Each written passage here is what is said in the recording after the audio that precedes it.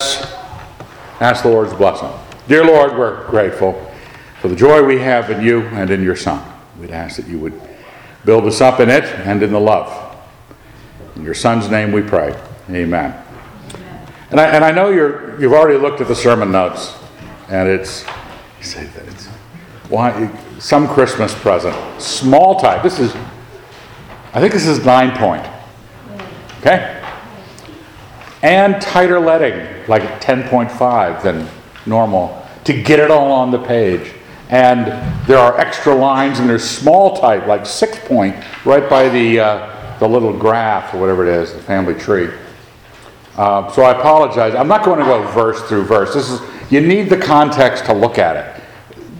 Because if you're in the habit of not bringing your Bibles, and you are, I sort of owe you some of the context. A little explanation. There's a yellow line down the middle, which is separating the Luke and the Matthew accounts. There wasn't enough room in the one column for all of Matthew, so the portion that is the least valued to us is moved off to the side with a little yellow line moved in for that's where you put it, if you can't follow the numbers of the verses.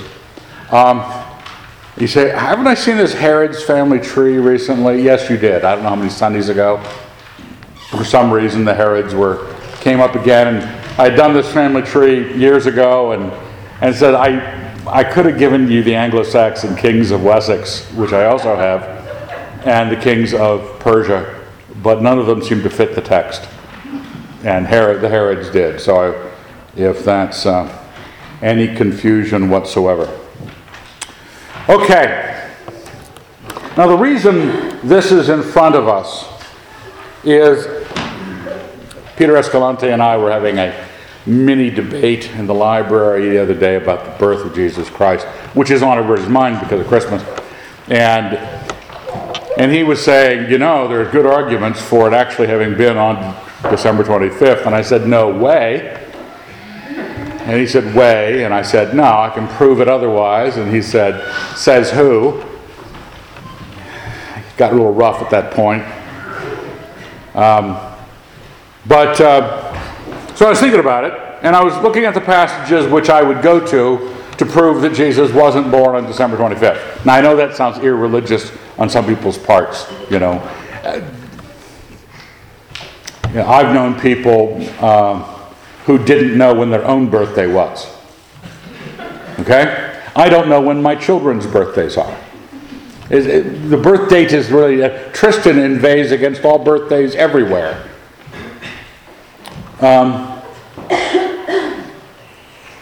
That's why you guys haven't been getting anything on your birthdays from Tristan. He doesn't believe in birthdays. Now, and I've told you before that Christmas, like Easter, like any church holiday, is not part of Christianity. Not because it's pagan. And, find that it's a pagan date in Saturnalia or the solstice or something was mattered to the ancient minds, and we put the birth of Jesus there to celebrate it.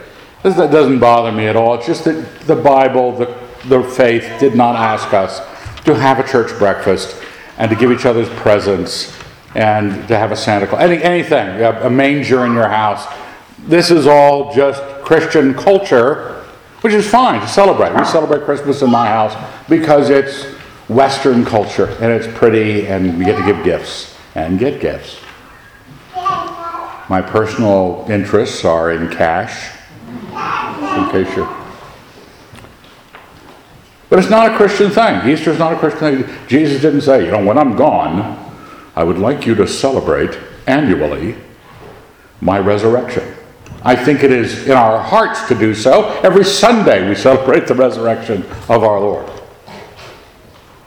So we know that. We know that going in. But some people still say, if we're going to celebrate it, let's make a Christian fight with the secularists over the date of Christmas. Because if you can't put Christ back into Christmas on the 25th of December, what can you do? And here's Evan, a conservative pastor of the gospel, suggesting, let me tell you right out, mid-February.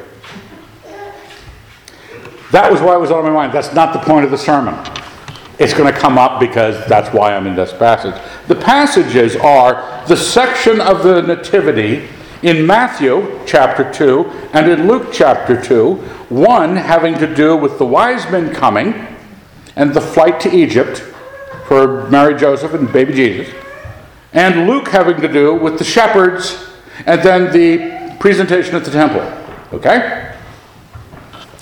Now, I have them over on the left-hand side, the first verse of Matthew 21. Now, when Jesus was born in Bethlehem of Judea, the days of Herod the king, behold, wise men from the east came to Jerusalem, saying, Where is he who has born King of the Jews? For we have seen his star in the east and have come to worship him. Now, one of the things I wanted to do is make a Christmas movie, or maybe someone said no new Christmas hymns have been written, good ones, and I'm going to write one, but with all of my aberrant notions in it. So it'll happen in February, and there'll be 28 wise men. And people will be looking at the screen. Hold it. What are all these wise men? There's only 3. Nowhere in the Bible does it tell you how many wise men there were. Okay? There could have been 3. Could have been 28. So in my movie, there are going to be 28. In February. Now we know that the Magi are probably Zoroastrian astrologers, priests, out of Persia, who study the stars, and they recognize the coming of the king in the stars. And only thing we don't know what they were looking at textually. Biblically, the only thing that we have is out of Numbers. I didn't have room to print it in the on the sheet, but it's Numbers 24. It's the prophecy of Balaam, son of Beor, who was hired by what's his face? Balak, king of Moab, to prophesy against the Jews. And he comes and he doesn't prophesy against them. But what he says, this is 1440 BC, I see him, but not now. I behold him, but not nigh. A star shall come forth out of Jacob, and a scepter shall rise out of Israel. So that's the only passage where a star being equated with a kingly arrival in the Old Testament. It's kind of loose, but the Zoroastrians may have had more prophecies than we know of. But they're here on site coming because of this. We know that it is right on the heels. Some people suggest that since they visit Christ in a house instead of a stable, it could have been months, maybe even a year later. But no, they're back in Nazareth within 2 months. So the Magi are showing up right on the heels of the shepherds showing up, just like in your nativity scene. See, there's a shepherd on this side, and there's wise men on that side. It's only 3, but this is to represent the 28. Now the Luke passage is a different situation. It's the angels, and suddenly there was with the angel a multitude of the heavenly host, praising God and saying, Glory to God in the highest, and on earth peace among men with whom he is pleased. I always like that last portion of the verse that doesn't show up on the Christmas card. You'd like to have that on the front with glittery glue that they put on there with a reindeer leaping through the snow. Peace on earth and goodwill towards men. Open the card if God's happy with you. Changes the mood. And when the angels went away from them into the heavens. Now, my wife pointed out to me the other day, and others have pointed out to me at other points, it says it doesn't ever say they sang. They said. Okay, all right. Maybe in a sing-songy way. When the angels went away from them into heaven, the shepherds said to one another, Let us go over to Bethlehem and see this thing that has happened, which the Lord has made known to us. And that's sort of what triggered my thinking when I was looking at these 2 sections, because it's the Luke and the Matthew account. Mark and John do not give you a nativity of the Christ. Okay? John is very theological. We've been looking at John 1 in the last few Sundays, and it's all been, and the Word was made flesh, and the Word, was made to dwell among us, and John preached about him. Okay. But this is where we get our narratives that Linus says on the Peanuts special. The angels prompted the shepherds. We don't know who these guys were. They really wanted to see what was going on. The angels show up to them out where they're working. It's not like they're walking down an alley, look into a stable, and then an angel says, "You know what you're looking at?" No, they're off at work, being told that in the nearby city, Christ the Lord has been born.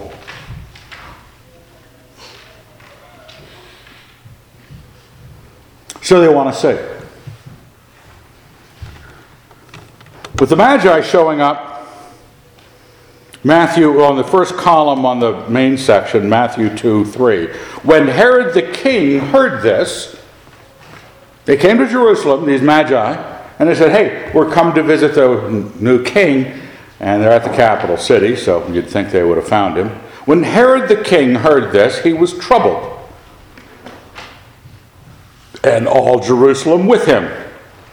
And assembling the chief priests and the scribes of the people, he inquired of them where the Christ was to be born. And they told him, "In Bethlehem of Judea, for so it is written by the prophet, and you, O Bethlehem, in the land of Judah, are by no means least among the rulers of Judah, but for from you shall come a ruler who will govern my people Israel." That's out of Micah. The reference is off on the left-hand side. Then Herod summoned the wise men secretly and ascertained from them what time the star appeared. And he sent them to Bethlehem, saying, "Go and search diligently for the child. And when you have found him, bring me word, that I too may come and worship him." Okay, Magi show up to the king, tell him what's happened. He goes, "Oh, I want to meet him too. I want to come worship him." The angels show up to the shepherds, say a little thing, leave. The shepherds go, "Hey, we want to go see what's going on. We want to see Jesus."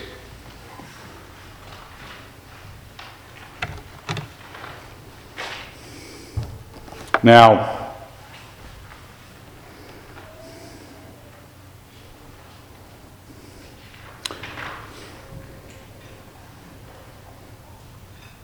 there's a difference, in the storyline. You've heard about the slaughter of the innocents. This is Herod the Great. For your little chart, it says Herod the Great right in the middle, about an inch from the top. There's Antipater, his dad, and Antipater was at first a kind of a go-to mercenary situation for the Romans as they were developing their role in Palestine. And then Herod the Great comes on, gets in good with Mark Antony and Caesar Augustus, and creates a pretty long kingship. Those are his 5 wives, 1 through 5 labeled, and the various other biblical Herods that you deal with. His son was Archelaus. His son was what's his name? Agrippa the first. Not Agrippa the first, and Antipas and Philip. So Archelaus, Antipas, and Philip. This point in time, as we know from jumping to the chase, is 4 BC. Okay? Christ is born right up against the death of Herod. This is a very dark time in Jerusalem. The murders the place is awash in official blood. Herod is marching a bunch of leading rabbis into the stadium and saying, "When I die, kill them, so they'll have something to mourn about." Now, they don't get killed because his daughter keeps them from being killed after Herod dies, but he murders his wife, Mariamne. He murders 3 of his sons, one right before he dies, Antipater, because he doesn't want him to have any power. This guy is psychotic, and his body is rotting. His health situation is just a really bad, putrefied state.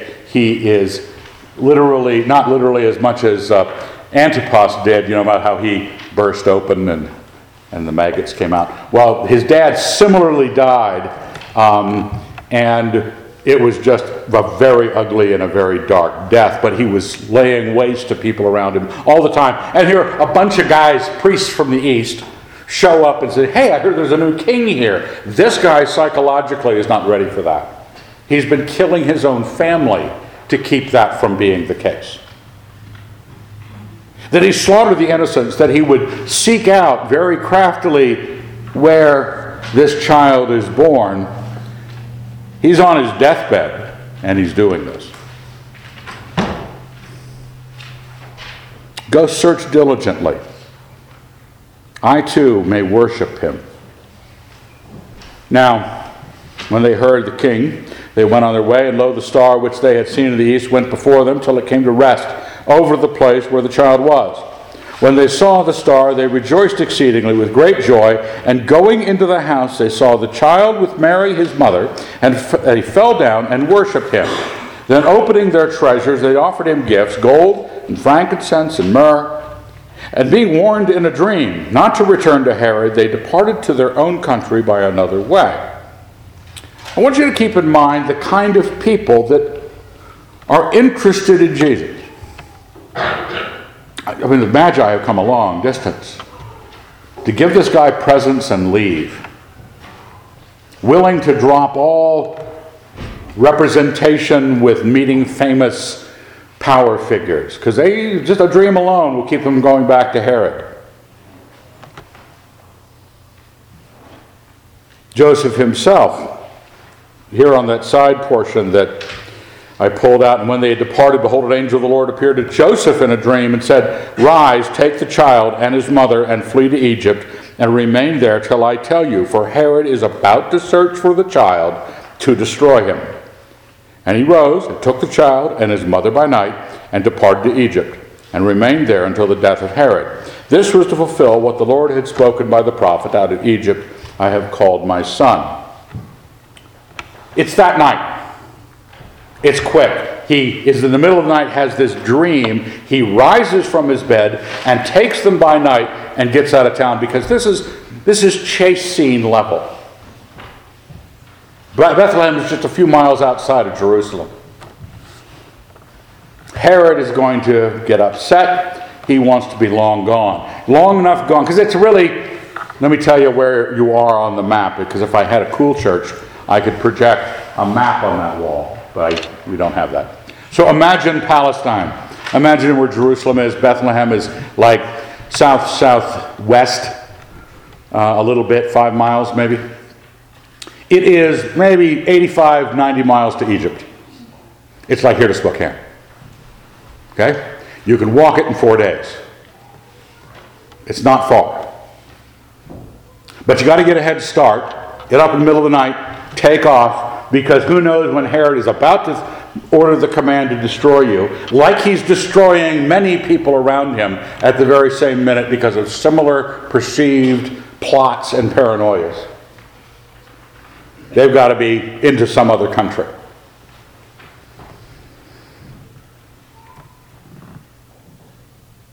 Then Herod, when he saw that he had been tricked by the wise men, was in a furious rage. No surprise. And he sent and killed all the male children in Bethlehem who were in that region, who were 2 years old and under, according to the time which he had ascertained from the wise men. This is one of the reasons why people think it may have been a longer time between the birth and the arrival of the wise men. I just want to remind you that the wise men visited him in Bethlehem. This will be corrected as we go on. But at least he's bracketing it. He's saying, I'll kill everybody under a certain age to make sure. That was fulfilled what was spoken by the prophet Jeremiah. A voice was heard in Ramah, wailing and loud lamentation, Rachel weeping for her children. She refused to be consoled because they were no more. But when Herod died, behold, an angel of the Lord appeared in a dream to Joseph in Egypt, saying, Rise, take the child and his mother, go to the land of Israel, for those who sought the child's life are dead. Just like he said, you've got to get out of town because he's going to try to kill you. You can come back to town because the guy's dead. Rose and took the child and his mother and went to the land of Israel. And when he heard that Archelaus, one of Herod the Great's sons, who was not a sterling proposition, he got replaced pretty quickly with the Roman proconsuls, Archelaus is the last ethnic king of Israel before the Roman proconsuls take over the rule. So the Felixes, the Festuses, the Pontius Pilates, those guys come on when Archelaus is removed about 9 years later than this, because so many complaints about him. When he heard that Archelaus reigned over Judah in the place of his father Herod, he was afraid to go there. And being warned in a dream, he withdrew to the district of Galilee, and he went and dwelt in a city called Nazareth. Okay? He had been at Bethlehem until the wise men, and then off to Egypt, come back from Egypt, and then off to Nazareth. And this is why we have the Luke passage on the other side. Now this is a very different situation. The chunks that are left out are where you have to put the Matthew passage inside the Luke passage. Okay? All that happens with the wise men and the runaway into Egypt happens in between paragraphs in the Luke passage. Because the angels sang at the birth of the Christ, told the shepherds get up and walk into Bethlehem, and there is Jesus in a manger. He's still in the stable. When the wise men show up, he's in a house. So the shepherds get there first. They go off and share it with people that they know. And we get down to verse 22, and there's some verses maybe 6 or 7 verses I skipped that I couldn't fit anywhere. And when the time came for the purification according to the law of Moses. Now this is what happens. The angels visit the shepherds visit the stable, they walk off. 8 days later, Christ is circumcised according to the law. And then this verse, and when the time came for their purification, that comes next. In between those two things, 8 days circumcision, and then verse 22, all of the Matthew passage happens. Now, the reason we know this is because they're in Bethlehem at the beginning of both passages, and they go to Nazareth at the end of both passages. Okay? So, all the time that Joseph and Mary and baby Jesus are in Bethlehem occurs, you say, well, how long was that? 40 days. Okay? From birth to this verse 22. The reason I can say that is because where is it? Leviticus. The Lord said to Moses, chapter 12, verse 1, "Say to the people of Israel, if a woman conceives and bears a male child, then she shall be unclean for 7 days. As at the time of her menstruation, she shall be unclean. And on the 8th day, the flesh of his foreskin shall be circumcised. Then she shall continue for 33 days in the blood of her purifying. She shall not touch any hallowed thing, nor come into the sanctuary until the days of her purifying are completed. If she bears a female child, then she shall be unclean for 2 weeks, as in her menstruation, and shall continue in the blood of her purifying for 66 days. 40 days total for boy kids, 80 days total for girl kids. I'm sorry about the sexism, but there it is. We're dealing with a male child because Jesus Christ is a boy. And it says here, when the time came for their purification according to the law of Moses, they brought him to Jerusalem to present him to the Lord, as it is written in the law of the Lord, every male that opens the womb shall be called holy to the Lord, and to offer a sacrifice according to what was said in the law of the Lord, a pair of turtle doves or 2 young pigeons. Did it say that back in the...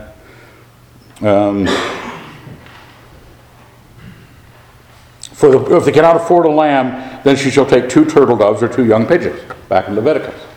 Right down the line.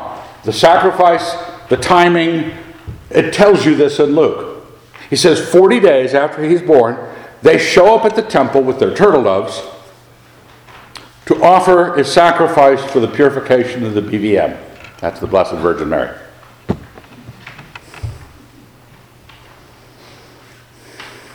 And there was a man in Jerusalem whose name was Simeon, and this man was righteous and devout, looking for the consolation of Israel. and the Holy Spirit was upon him. And it had been revealed to him by the Holy Spirit that he should not see death before he had seen the Lord's Christ. And inspired by this Spirit, he came into the temple. And when the parents brought the child Jesus to do for him according to the custom of the law, he took him up in his arms and blessed God. This guy, the Holy Spirit's been talking to like 3 times. He's personally devout, righteous. What he wants are the answers, meaning consolation of Israel. He knows the Messiah is coming. He doesn't know what it is. He just knows it's going to happen in his life. And kind of like Herod, there's this real eagerness for a king. The problem is, and all of us, when we decide to look for a God, we decide to say, this can't all be what you think it is. It's got to be, a God has to be moving in this. A God has to be creating. A God has to be judging this.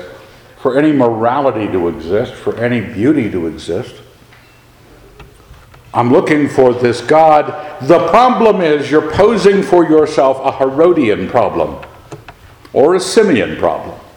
You are either devout, wanting the consolation, and look at what he says to the parents.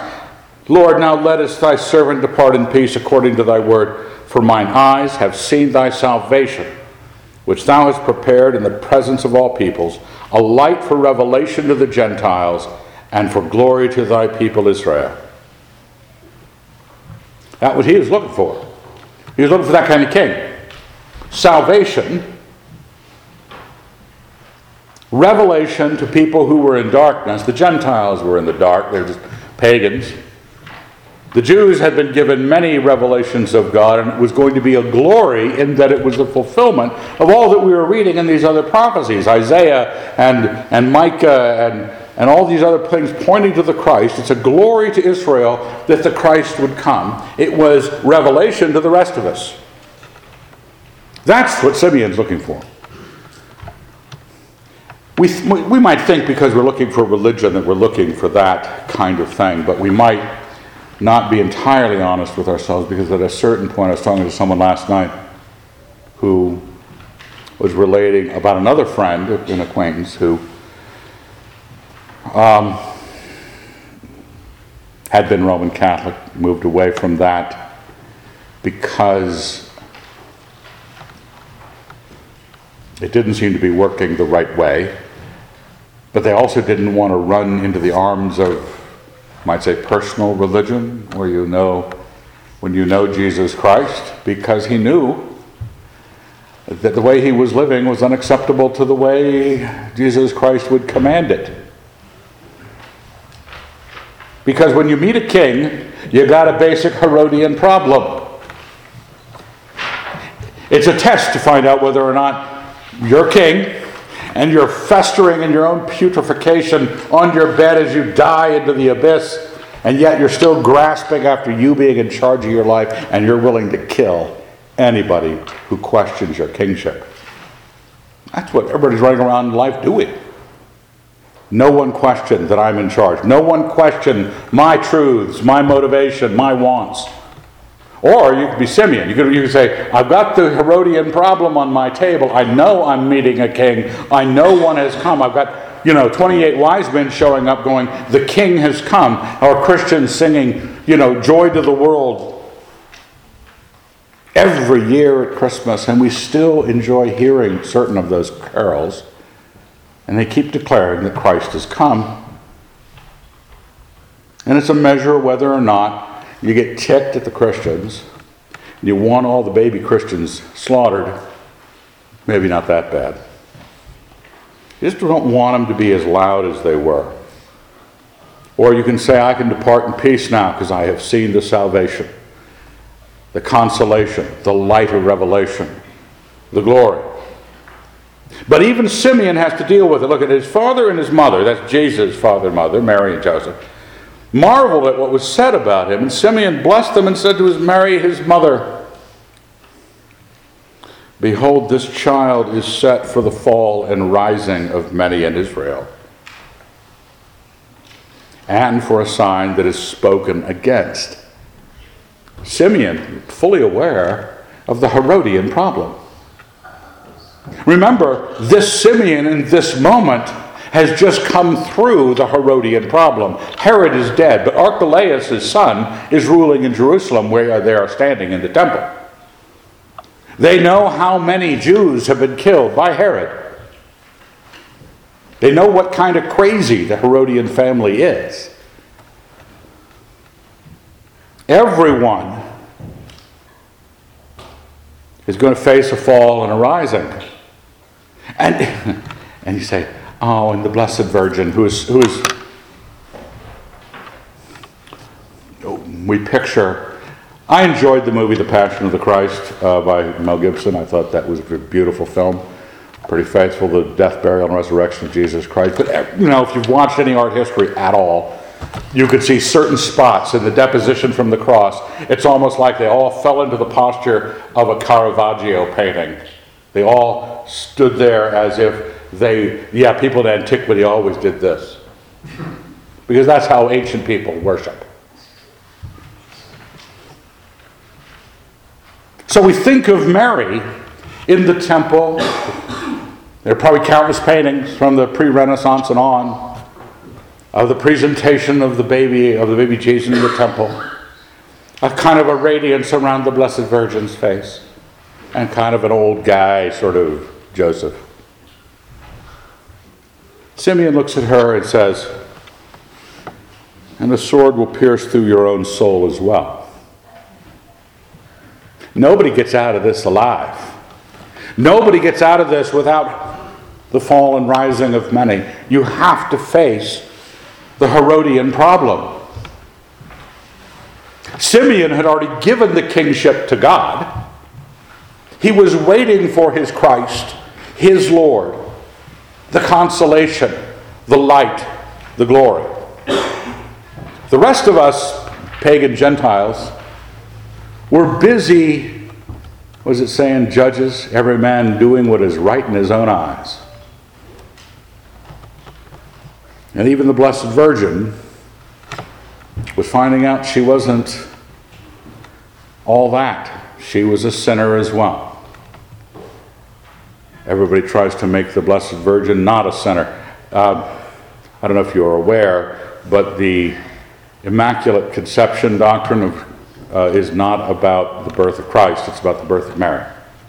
Immaculate Conception is that Mary was born without taint of sin. From St. Anne down to Mary, so that Christ could be born of a mother who did not have original sin, so that Christ would not have original sin. Kind of complicated, nothing in the Bible about it. But she isn't that. She has to look at her son and wonder. She has a blessed heart. God has really blessed her. But down through the ministry of Christ, she's got issues with what Christ is doing. He even pushes her claim on him away. Your mother's outside to see you, and he says, who is my mother? And who are my brothers? Is it not those who hear the word of God and do it? We know that all of us face this moment that Herod faced poorly. He was a king, really a king, and a great one, Herod the Great. At the end of his life, unable to hold his bodily functions together, he's still killing children to get away from it, so it would not happen. What were you thinking? That you're not going to die? If I can kill these kids, I'll still have my power, but I'm going to be dead.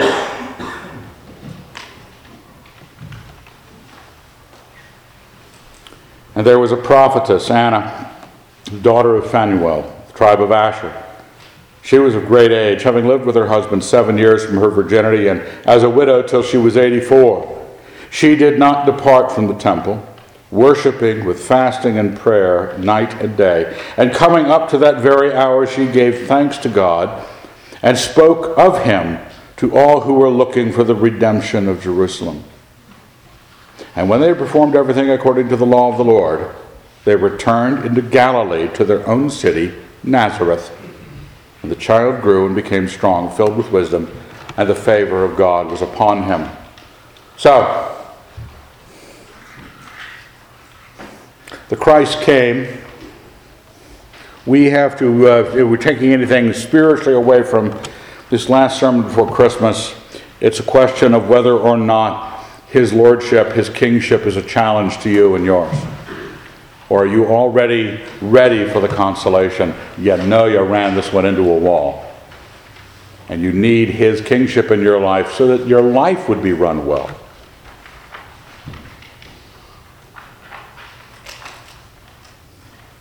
We have to be sure that we enjoy what we see in Christ. As a side note, you might say, historic curiosity. Now this is, I don't want you, someone's going to ask you maybe about the sermon, one of your Christian friends. What was the sermon about at All Souls this morning? Well, he told us that the birth of Christ was in February. Now that is also true. But I want you to lead with, he told us that we shouldn't be like Herod, we should be like Simeon. Okay? Got that? Work that into your brain first, then go, oh yeah, and he told us the birth of Christ was in February. Has to be, because we have 40 days between birth, right, and purification. Herod dies in that someplace. Okay? Because he's born while Herod is alive, and he is purified after Herod is dead. We know when Herod died.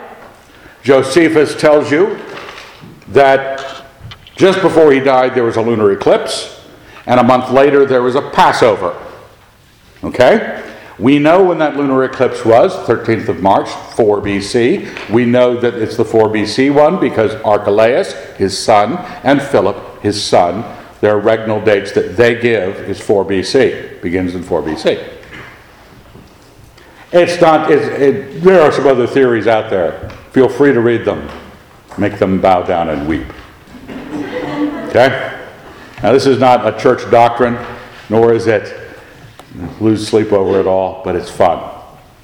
So you look at the death of Herod has to be sometime after March 13th, and a portion of that wait till purification occurred before that date. So even if he took all 40 days, they walk to Egypt and back easily in less than 2 weeks. So you got maybe 30 days, maybe all 40, you could say, from maybe the 20th of March. So 20 days into February, so in the first week of February. Can't be anything else. So there, neener, neener. Let's thank God. Dear Lord, we're very grateful. Thank you for your ways of approaching your Son and his birth, laying out great differences in the kinds of hearts that stood before him, the shepherds and Joseph and Mary, even the angels, Lord, declaring his greatness, his Christness. The Magi, Lord, whoever they were, Lord, bless them. But thank you for their faithfulness and their witness, and how what that did to reveal Herod's evil. Help us be a ministry and a light to even those, that they would be drawn to serve you as King rather than themselves. Give us a good Christmas, Lord, in your Son's name. Amen.